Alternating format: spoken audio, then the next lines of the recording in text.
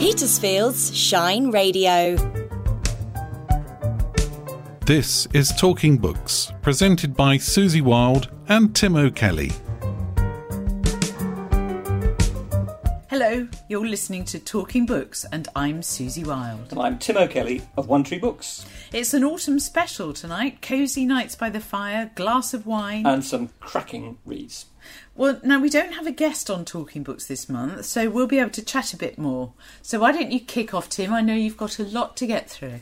Well, yes, I'm going to talk about some of the books I've been reading at the moment, but other books that I've been reading, I shall slip into different parts of what we're talking about. Okay. So the book that I really enjoyed reading this month was The Lincoln Highway by Amor Towles. Now, he did Gentleman in Moscow, which is completely different from this book. That's about a book about a Russian aristocrat stuck in a hotel in post-revolutionary Russia. This is about a group of people travelling across America in the 1950s, except they start travelling together and very quickly the wheels come off that particular event and things change. So it starts like a road trip and then it becomes something much bigger than that. So what he does so cleverly is he's a bit like, I think, he's quite sort of Dickensian in the way he takes these characters that appear along the way and in a page or 2 pages or a paragraph sometimes, he absolutely fixes this person's character in your head. You know what they look like, what they feel like, you know who they are. I think that's a really clever ability that he has as a writer. It's centred around these 4 unlikely characters who are struggling to cope without parental support. Basically, that's what links them up. They all in their different ways are missing a key element of they're all 17, 18. A key element of their growing up is missing. And what is the Lincoln Highway? The Lincoln Highway is a road that goes all the way from San Francisco to Times Square in New York. Oh, right across. Right across the sort of top or middle of America, topish. And it was created in the 20s. It does say in the book it's like one of those iconic routes like Route 66 in the south. So that's what they want to travel this route. And our main protagonist who's got a younger brother who's 10 years younger than him. So he's 17, he's 18, I think, and there's an 8-year-old. But it's very moving in its way, and I would recommend it. I know Sally also loved it, and on her recommendation I've bought it, but I haven't read it yet. Yeah, Sally, who's the manager of the shop here, she raves about this book. So yeah, so that was one of my reads this month. I read Great Circle by Maggie Shipstead, which is a really interesting book, and I'm going to talk at great length about that next week when I do book club in the shop. So I'm not going to talk any more about that at the moment. But it's basically 2 parallel narratives: a contemporary one and the story of an aviator in the sort of first half of the 20th century. That's becoming quite a vogue thing now, isn't it? Having 2 narrators. Yeah, I think it's different because the early one, the bit that's the aviator, is written in the third person, and the contemporary bit is written in the first person. Okay. And she is making a film about the other one. So and gradually she learns about her life, as we do, but in 2 different time zones, as it were. So it's clever and interesting. Bourneville by Jonathan Coe, which is again another a book by an established writer. He's did The Rotters Club and several other books. I love Jonathan Coe. He's one of our really top contemporary writers, I think. And his book is called Bourneville. It's set in that place where they make chocolate in Birmingham. Do they still make it there? I think it's mainly just a sort of heritage place now. Okay. The Cadbury Museum, but I think they do make some things there. It's very much linked around, I suppose appropriately actually, it's a good book to talk about right now because it's linked around events relating to the royal family. Mm. So when is it set? That's part of the question. Is it contemporary or is it going back to when it was founded? It starts in VE Day. Oh, okay. And then it goes to the coronation. Then it goes to the Silver Jubilee, I think. And then it goes always gets his timings right. So it is very much a reflection on the Elizabethan era. actually, and I suppose he probably knew that was coming to an end when he wrote the book. But it's not about the Queen. It's about this family, but it's all the key moments in the book, because it's set around, I suppose, 5 set pieces, and all those moments are moments in the national history, but particularly in the Elizabethan era history. So it's a very appropriate book to be talking about today. But he writes really well. It's basically a family saga, but it's told through these events, and it's very, very moving in its way, actually, as well. So I would rate that and recommend it. But that's coming out. It's not quite published yet, but it's coming out. Okay. It's coming out next month, I think. So that's the bulk of my reading this month. How about you, Susie? Save the rest. Well, I've gone back because my book's gone off to printers. I've decided to return to my romance. So I've been catching up on loads of romance, and of those, my favourite is The Rome Affair by Karen Swan. And Karen Swan has quite a following. And so I put it out there. If anybody wants, particularly in current circumstances, a complete... as I did, I yearned for some degree of escapism that is not slumming. She's a very good writer, very accomplished. She does exactly what she sets out to do, which is to give us this feeling of we're on a warm evening in Rome. There's been a past which is actually more like the Vanderbilts or something like that, with a mystery. There's always a mysterious element to it on both the protagonist and the mysterious older woman in Rome. So, and obviously there's love in both. So I really enjoyed that. But I've also been catching up very much on cosy crime.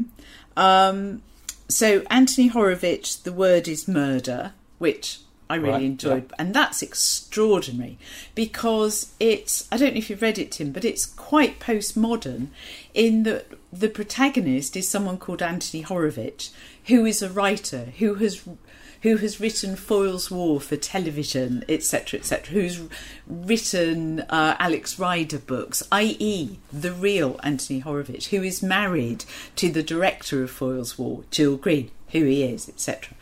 But within this, he's contacted by a quite shady detective who wants him to solve a murder with him and note it down and serialise it. So there's quite clever stuff going on. I found it a bit odd. It was almost like shifting sands because I wasn't sure which bit was now fiction and which was reality, which I'm not very good at. Either I want non-fiction or I want fiction. I'm not very good at docudramas on television either for that reason. I want to know. I suppose this is quite, as you say, it's quite a sort of meta fiction, or True. In that it's not trying to be. It's not trying to be non-fiction at all. So it's not like a docudrama. No. It's a bit more like The Trip, the TV series with Steve Coogan and a Welsh comedian, Rob Brydon, which was, they were themselves, but they weren't themselves because they were sort of pretending to be a bit more perhaps foolish than they actually are. Well, I was thinking in writing terms, Saul Bellow, the American writer, did this a long time ago by having an author called Saul Bellow and following what he's doing. I remember doing a Saul Bellow for O-level. Oh, did you? It takes me that dates me and you. Seize the Day was the book that we did. Okay. It was nice. I loved him for a while. I nearly did American literature because of him, but anyway, I'm glad I didn't. But also, there's a couple of beautifully covered books which are now considered ancient, which is quite funny. The first is Death in a Cold Climate by Robert Barnard, and the second is Small Bone Deceased by Michael Gilbert. He's sort of, I suppose, it's said he was writing in the golden age of detective fiction, which was the 1950s, and I dispute that because I'd put it as 20s and 30s. I think I put it as 30s as well. It's Allingham and Agatha Christie et al. But he's a really, really good writer that I had never heard of. But I totally recommend this to people. I'm not even going to say more about it than that. But if you are a fan of the Golden Age and love a really strong narrative voice with humour, it's like PG. Somebody described it as it's like PG Woodhouse meets Agatha Christie, and I don't really get that because PG Woodhouse makes me laugh out loud. But parts of this are droll, and it's good. Well, it's Both interesting, are good. when you said you were going to talk about cosy crime, I did a little bit of research, as you know, Excellent, as I hoped you as might. as the professional I am, I would do. I went on the internet and had a little As we all shuffle do, around. yeah. But it's read somewhere that they described cosy crime as where the sex and violence occur off stage. Detective is an amateur sleuth, and the crime and detection take place in a small, socially intimate community. I think that's a bit precise. To It's be quite honest. limiting. I think I would say where it's amusing, it's not too gruesome, and it's got a pretty setting. I think that's probably how I would describe it. I'm not sure it even needs to be a pretty setting, as long as the emotions aren't too ugly. I think that's probably right. Yeah, I think that's fair. And often a setting where you'd like to be. So even if it's a stark moor or something, sometimes you might feel like striding around it like Heathcliff. Well, it's interesting that somewhere else that I came across, The Guardian did their top 10 cosy crime novels, and number one was Evil Under the Sun, the Agatha Christie book. Yes. The Appeal by Janice Hallett, which is Janice Hallett a very is definitely recent novel. Mentioned, yeah. What I would call the quintessence coming up is Agatha Raisin and the Quiche of Death by M.C. Beaton, which is, it's summed up in the title. You're not going to take this too seriously, is what it's saying to you, and it features a fantastic sleuth. I think they did them on television actually. These at some stage. I'm not sure they really nailed it, but I think the idea that you have she's an amateur sleuth and it's something quite silly and funny, but it's still murder. So that's Dorothy L. Sayers' Strong Poison, as mentioned. I love Dorothy L. Sayers. Yeah. I do like her, but I haven't read that one. Brat Farrar by Josephine Tay. Oh, I don't know that one in particular.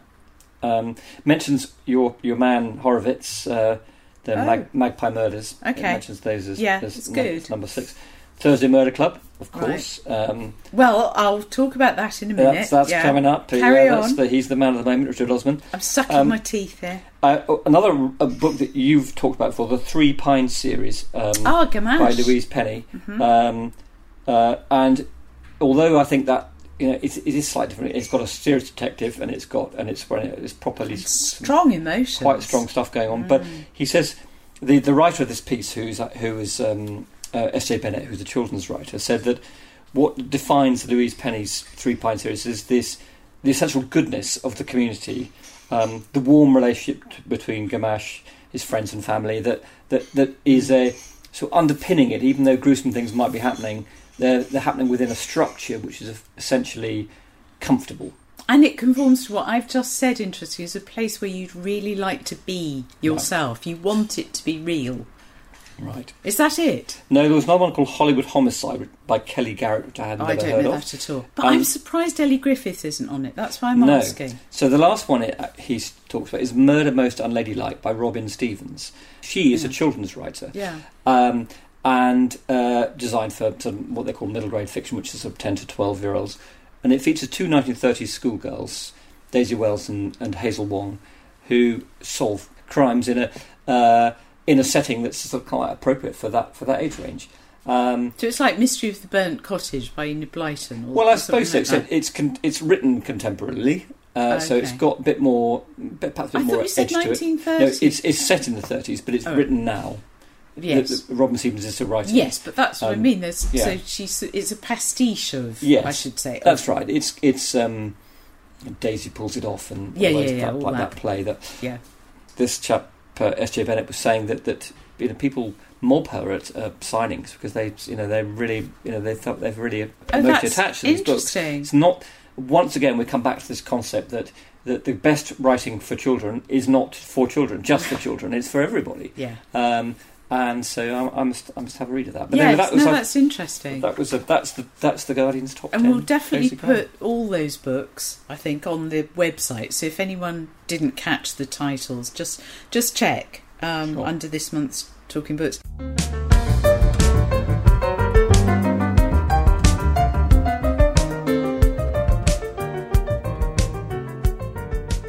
Well, I don't know if you saw, Tim, but triumphantly in the Sunday Times culture section, there's a whole piece by one of my heroines, Joan Smith, who actually, I don't know how long she's been doing it, but she's been a critic of crime in the Times for quite a while now. Right. I think of her very contemporaneously with Sarah Waters. I don't know if that's fair or not, but they both seem to rise to prominence at a similar time. But she does say something about there is nothing wrong with cosy crime, which has a distinguished pedigree going back to the 1920s. Osman, for it is he we are talking about, has been credited with reviving the genre, but there are more accomplished modern exponents such as Janice Hallett or even Richard Coles, who we mentioned recently. Cosy crime is anyway a misnomer. The best examples are deadly serious, as Christie indicated when she characterised murder as the worst crime imaginable. Nothing could be further from the whimsical musings of the Thursday Murder Club, which constantly pivot away from anything resembling strong emotions. Osmond's characters are a famous four, whose jolly japes could and probably will fill several more volumes. Yeah, I disagree about not engaging emotions. I think he does. I think he does it really well, actually. I think there's a... Which emotions? Well, I think sympathy for the main protagonist, Elizabeth, and her husband, who is suffering from dementia, and we really feel for her. Do you mean he's evoked it in us rather than the characters showing strong emotion? I think there's character emotion as well, but I mean that's that. But I think it certainly has an emotional reaction to the reader. I think they're very engaging. I think they're funny, and I think the characters that he creates, we really like them. They're not I'm not saying that you have to like your characters, because I don't think that's the case at all. But one of the things about his characters is that we do really feel we understand them and feel for them, I think. I suspect we need to like the characters in fiction such as that, actually. Yeah. I think you need a hook to keep you reading. But she begins, and this is, I'm just going to read it because I'm not saying this is right, that Joan Smith is right, but she so accurately says how I feel, better than I expressed it before. No doubt Richard Osman's third novel, The Bullet That Missed, will soon be climbing those charts. Like the earlier books in the Thursday Murder Club series, it features 4 amateur detectives living in an upmarket retirement village in Kent, where they supposedly defy stereotypes about age by solving cold case murders. It is a device that Osman has used repeatedly, milking the idea that it is disconcerting to hear elderly people airily discuss knife wounds or Bitcoin. Yet his habit of patting his characters on the head for knowing about cryptocurrency is as patronising as the assumptions he claims to be challenging. Agatha Christie invented Miss Marple almost a century ago, so it's been done, when the boundaries between the generations were still firmly in place, but there is no longer anything shocking about a woman in her 70s keeping up with current affairs. She's probably running the country. One of the perks of being a book reviewer is being able to read novels before they are published. And then she explains why she didn't review the first book, did the second because it had become a press sensation by then, and she feels this is worse. So the latest novel, which is nominally an investigation into the long-ago murder of a local TV reporter, is even more detached from reality than the previous two. A minor character from an earlier book is now in a women's prison awaiting trial and has an espresso machine in her cell and receives weekly deliveries of Abel and Cold vegetable boxes. It does, however, contain a spectacular giveaway in the shape of an observation from another minor character. I won't say what it is, and she doesn't say what it is, just that it exists, which is absolutely fine. So he says that they carry a kind of magic. And I think, and the reason why I'm ponderous about this, is I think that we know our demographic in Petersfield. They are people, as I've said before, who are, like me, very much of that age, who take great... I view it as an insult that we would be so stupid, and so these dear old souls, bless them for knowing this sort of stuff. It's just rubbish, and I think it's really poorly written, and loads of people agents I've talked to and so on have said that if Such As Us had written it and it had arrived on their slush pile, it would never have seen the light of day had it not been written by Richard Osman. I'm not sure I agree with you, Susie, actually. I hope you don't. I think, certainly the first one, when I read it, I was genuinely surprised at the style and I mean, I'm not a great reader of cosy crime generally, but I read this and I thought, wow, I'm really engaged by this. I find it funny, I find it engaging, and really enjoyable. And I'm just currently reading the third one at the moment because like the reviewer, they sneak out an early copy for me, and I'm enjoying it as much as ever. But maybe I'm easily entertained. Well, we know you're not, so that really interests me. But I love that there is difference, and I think it's important to air both sides, though, because I have heard from a lot of people that they feel that there's a problem with them because they haven't enjoyed it very much. And I think it's always the case that no one book is going to be enjoyed by everybody to the same degree. Thank goodness. But for some people, I can see that they might find it a little bit patronising. They might find it a little bit sentimental and a little bit trite at times. Because you could say the same about Richard Coles, that it's because it's Richard Coles that he's been published. But I really enjoyed that. It's still simple. It's not demanding, but it's pretty well written. I think the conclusion, whether we both did, I do remember I certainly said that, like all debut novels, he's trying a bit hard. He doesn't trust himself to entertain the reader, but he, I feel, will get better and better the more books he writes. But I think many people have agreed that with the Richard Osman it isn't. Anyway, Tim, we've mentioned your book club. Is there anything else you've got on or that you've been to while you've been on holiday and so on that there are a few bookish? There are a few more things. There's something a couple of big things coming along shortly. Oh. We're going to be having a big local author coming to talk about their autobiography. Oh, are we allowed to say who yet? It's Hugh Bonneville, and so we're going to do a special event here, book launch for him, with limited numbers of people. The other thing is that we're doing a big event with the Repair Shop. At the Repair Shop in the Weald Downland Museum. So I know it well. On the same night, which is one of those things that happens. It's just not much you can do about it. That's on the 13th of October. So, but there will be more about both shortly. Excellent. Oh, that would be really exciting. Well, I'm doing a course at the Weald Downland. As it happens this week. Are you repairing anything, Susie? I'm not repairing anything. Okay. I'm going to find out. My watch has stopped recently. I wonder if you could have a go at it. If only. I can lend you one. I've got 100. On Thursday, I'm learning about magical protection in homes because it's a bit late because I've got Landfall, my third book, is full of it, but I did research it. But it just struck me as something that would be really interesting to find out the truth. Right. And I bet my imagination, happens all the time when I speak to other historical authors, that when you're really in that world and really trying hard to write it, your imagination produces things that fact then turns out to be true. So I've got that. Also, last time we interviewed Catherine McInnes, she was going on to the Oates Museum a week or so after that edition was published. And she gave the most splendid talk. It was absolutely fascinating. And there must have been 70 or 80 people there who were riveted.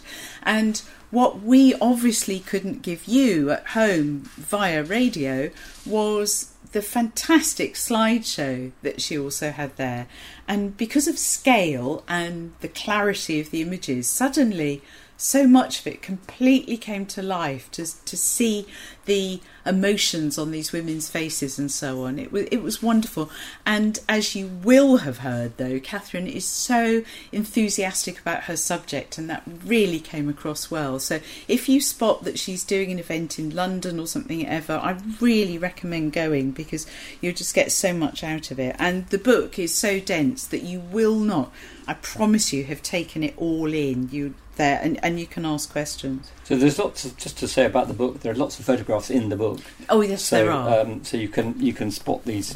But you know, it was so funny. I spoke to Sally about it, that you find yourself doing the sort of pinch expand thing on a book, and you think, no, this is a book. This is a photograph. It's not like a small child with a television. It's ridiculous. Yeah. And then, just very briefly, I'm going to the Charleston Small Wonder Festival, mostly because Elizabeth Garner, who you'll all know now, is my editor, my main creative editor. She's an award-winning author of Lost and Found, which is a treasure trove of folk tales. So again, I absolutely love the Mabinogion and other folk tales. But she's joined by travel writer Nicholas Jubber, who has got a local connection as well. He's been into the shop before now. Has he? I don't know him. He's married to somebody who came from around here. That's the connection. And Zoe Gilbert. Do we any local connections with Zoe Gilbert? I don't know. Oh, we can invent Sorry. one. Whose first novel, Folk, was shortlisted for the Dylan Thomas Prize. He's not local either. He isn't, but he's Welsh, so, it was the tenuous connection with me. So there's also, earlier in the day, I missed this, but sort of carrying on our theme, there's a Marple event. So our pal, Kate Moss, the prolific Kate Moss, has written a short story, a Marple short story going within this collection, which I'd quite like to read, actually. But there's Lucy Foley, Jean Kwok and Ruth Ware, who've also contributed a brand new story. I think there are 12. Yes. And they're all all Marples. So, but they've all apparently written them in this, not necessarily in their own style, but certainly in the era in which they've placed, or even the country in which they've placed their fiction. So that could be quite. So talking of crime, I mean, you mentioned to me about the fact that who are my favourite crime authors. Yes. And it was just, and I don't. It's not really a genre that is my absolute go-to genre, I would have to say. But I was just reading one recently by Abir Mukherjee. I don't know if you've come across him. No. A Rising Man, which is set in just after the First World War in Calcutta, and it is about a youngish detective from Scotland Yard who's gone to the front in the First World War, ended up as a captain, but quite traumatised by the whole thing. Tries to get back to work in London, can't do it, and he ends up in Calcutta because a previous boss has said he knows he's really good and he wants to employ him out there, and he gets stuck immediately into a very important political murder case, and so there's a lot about the politics of Calcutta and Bengal generally in the 20s, and when revolution was in ferment and things were really kicking off in Bengal at that time. But it's a really interesting book about place and about a particular time in history, and the actual detective work, whilst interesting, and it is not the key part of the book, but it's the first in a series. He's done about 3 or 4 now, I think. See, maybe that's what I love about detective fiction. Let's call it that more than crime, because I hate true crime. I just can't read it. But that actually really top detective fiction totally puts you in a place and time. That's what I think it should do. So that sounds fascinating. Another one of my favourite detective-style writers is Susie Steiner, who died recently, actually. Yes. But she wrote a series of books, and I can't think who the protagonist is, but it's a woman detective who's a junior detective in the first book. She gradually gets promoted as the books go on. The book called Missing Presumed, and we get a lot about her. So it's not a lot about the actual detective work. It's a lot about her and her thinking and her feelings about what's going on. So I think it's where I find detective crime interesting. Where you actually get quite a lot more than just plain detective work. The simple detective work doesn't really give me that much interest. Although procedural, procedurals. I think when they're too procedural. Yeah. But having said that, it's all in the writing. Yeah. Good writer can do anything with their story and get away with it. And I know you're going to talk about Dick Francis later on, and And again, I wouldn't really call that. I'd call that more mystery thriller. But they are crime, really, because there is a crime at the heart of the story. And you don't have the same protagonist. Each protagonist is called something different, but they're actually all the same. They're all the same ex-jockey. I loved reading these when I was a teenager. I read all the Dick Francis. I read all the Agatha Christie's at the same that sort of age, and I really absolutely loved these stories. I did try and reread one quite recently.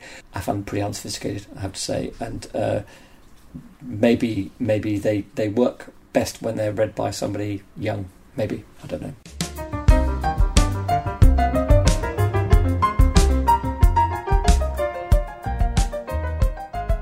So I think it's time for our What's Coming Up, Tim. And I bet there are lots, aren't there? Yes. Lessons by Ian McEwan, which is published this week. So that's quite exciting. It's his first big book for some time. And he's done, since he did Saturday, he's done several short books. Chesil Beach being one of the more successful ones. But lots of quite short books and Solo, which is a long but quite slight. This is a really big book in more ways than one. It's a sort of biography, really, autobiography of himself.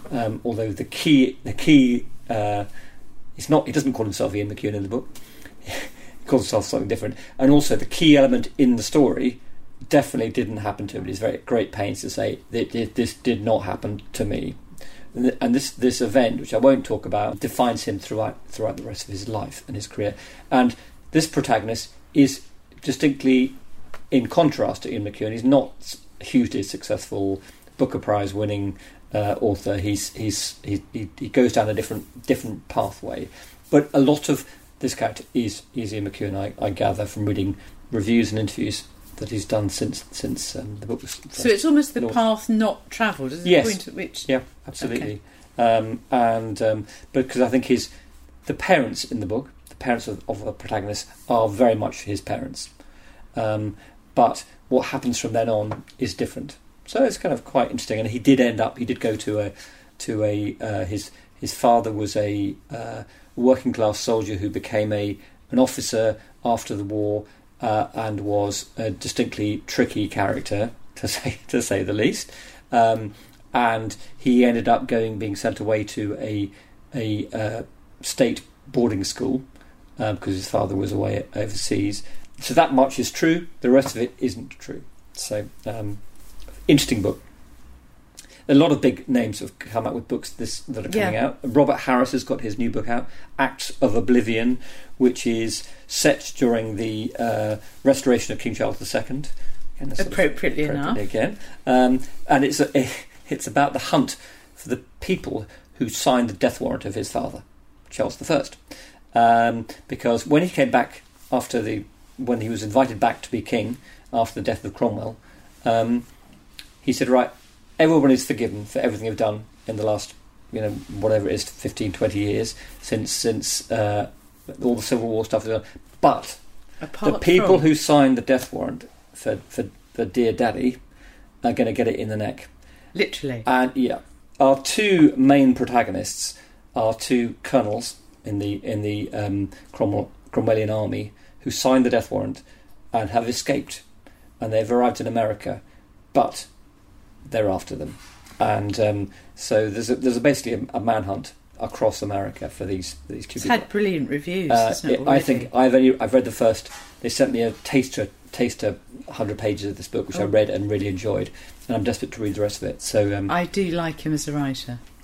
Ben McIntyre has written a book on Colditz. And now you think, well, people of our generation, Susie, who watched the Colditz on a TV series. There was one in 2005, but there was also one in the 70s, which probably you remember. Yes, I remember the 70s. I remember as well, it was on before Monty Python on the same evening. And it was apparently at the time it was the most watched television series ever on the BBC.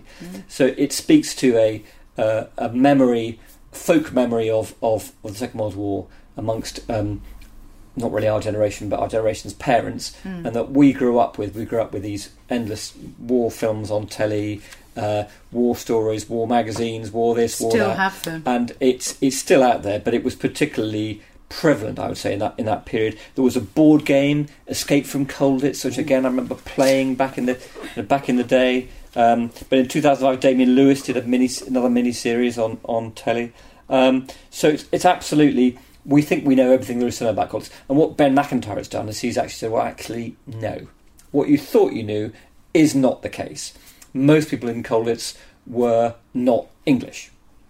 They were Poles. They were, they were French. They weren't English. There was this. It was symptomatic of the class divide in the country at the time. There were the people who cleaned the shoes, the English soldiers who cleaned the shoes of the British officers, and also had to clean the shoes of and look after the German officers. So there was all sorts of stuff going on. Also, up the road from Colditz, in Colditz village, there was a concentration camp, a small one where it was slave labour factory basically, where people were worked to death, and hundreds died.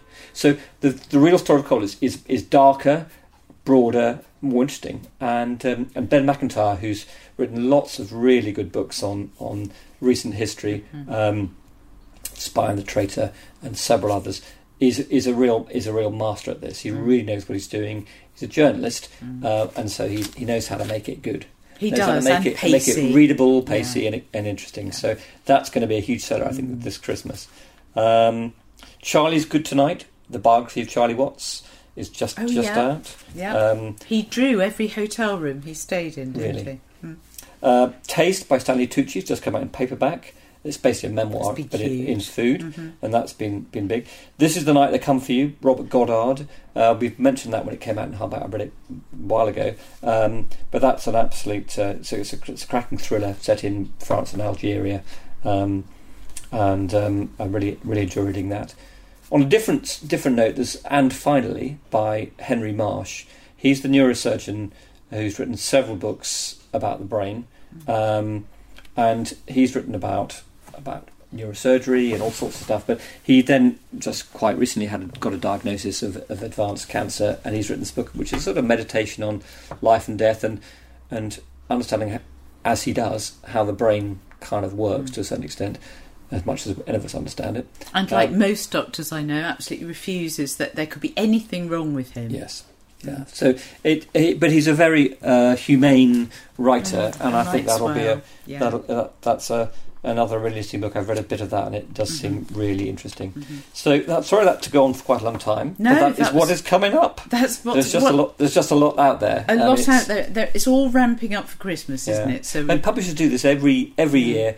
They bring out all their big books at the same time, and the papers can't really give them the review space that they deserve. Bookshops can't give them the space they deserve, but they just do it because they know that that's when books sell. So absolutely, that's tough. Well, I'm coming out in January. What does that tell you? Well, it's good. There'll be lots of space for reviews, Susie. That's always the positive way of looking at it. That's why they're doing it. So now we're on to the backlisted thing, which, as Tim has said, my backlisted choice is Whip Hand by Dick Francis. Now, I don't know why. What I always love to do is just sort of consider for the backlisted choice. I let my hand almost make the decision, and just before the Queen died, I had found myself looking at Whip Hand, because it's one of those things. I have too many books. We all have too many books, and I keep trying to sort of shed them. And over the years, like you, I had read every Dick Francis, and if I love an author, I have to actually have the books. It's now that I'm a grown-up and can afford to have them. So at some stage, I must have bought them, and also was often given them as a Christmas present, because they did used to pop out every Christmas, like you were saying, every autumn the latest Dick Francis would come out. But I've whittled them down to about 3 over the years. But I find that my Sid Halleys, I am completely incapable of throwing away. I've got this deep love of the Sid Halley books. This book, Whip Hand, was published in 1979. It's because he was so keen on the television series that had come out some years before. So the book is dedicated to Mike Gwilym, actor, and Jackie Stoller, producer, because they made the Sid Halley series on the BBC. And I really like that, the way that they took a book that they loved, made it television, and Dick Francis had said it's going to be standalone, but was so inspired so by what it. was the book that the Sid Halley series was based on? The Racing Game, I think it's called. You've put me on the spot. I'm pretty certain it's The Racing Game. But that was a long time previous to that. And one of the things I love about Sid Halley is that I just love him as a character, because he's obviously a jockey, because that's what Dick Francis knows. So we're totally in the head of somebody who's done it, who's been there. And there is no self-pity. So although a horse has fallen on his hand and completely trashed it, so that he actually has to have an electronic arm, really armoured hand, that he works with synoptic impulses, which must have been quite something in the early 70s. Goodness. Right. He really just gets on with life, just crack on. And yet there is yearning. So certainly in his dreams and so on he does. Now, one of the things I agree with you at, that sometimes, never go back and eat a cold dinner. I don't like revisiting, unless they're total classics like Bleak House or something, or Jane Austen. I hardly ever go back, Middlemarch, and read something I've loved. But I was really pleasantly surprised when I've gone back to Whip Hand, because although it has taken up shelf space ever since 1979, I have never reread it. And one of the things I love, that I think is actually just good writing, whichever way you look at it, and I love the economy of it. It's limpid writing. You just slop through it. He's not a stylist. He's just telling it. And I particularly love this bit because this is something, it's my little tribute to the Queen, if you like. She would also have loved this.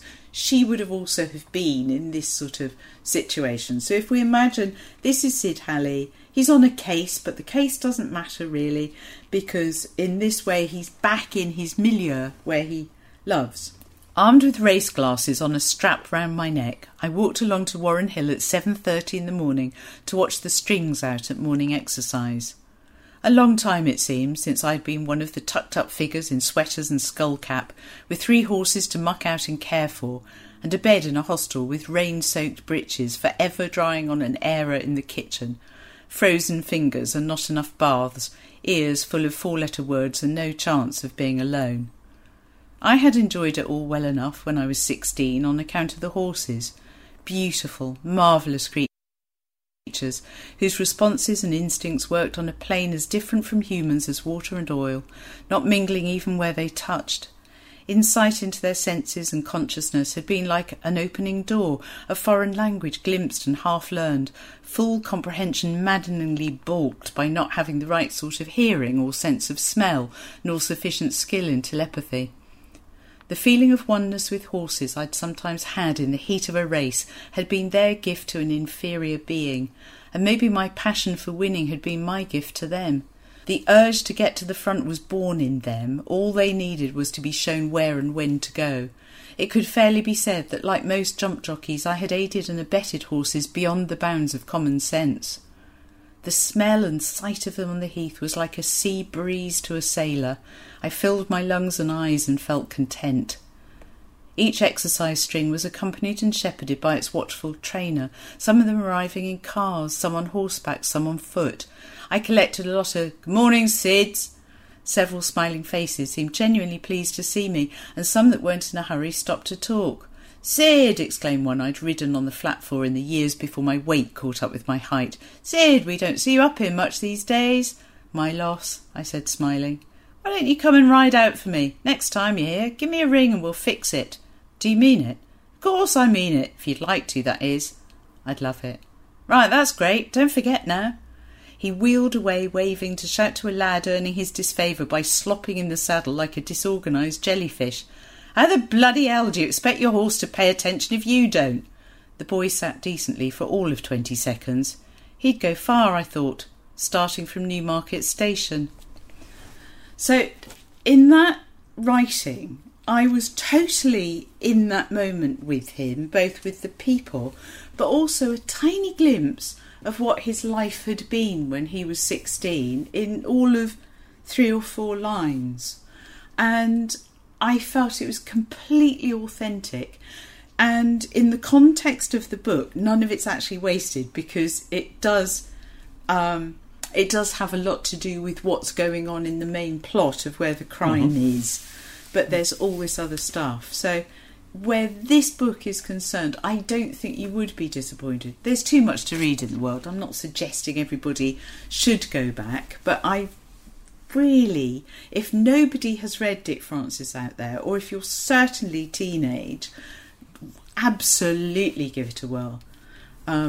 So yeah, that's my backlisted choice. Thank you, Susie. And as usual, you know where to find us in podcast. You can look at all the old editions of Talking Books, and we'll see you next month. That will be brilliant, Tim. Thank you. And if you want the titles for any of the things we've mentioned and you haven't jotted them down, they will all be written on the website. So that's it till next month.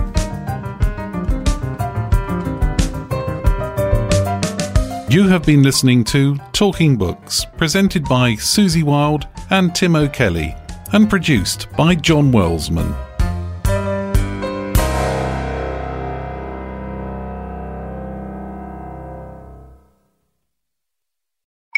When you listen to Petersfield's Shine Radio, the children of Sheet Primary School will keep you on time. It's 16 minutes to 7. It's 5:15.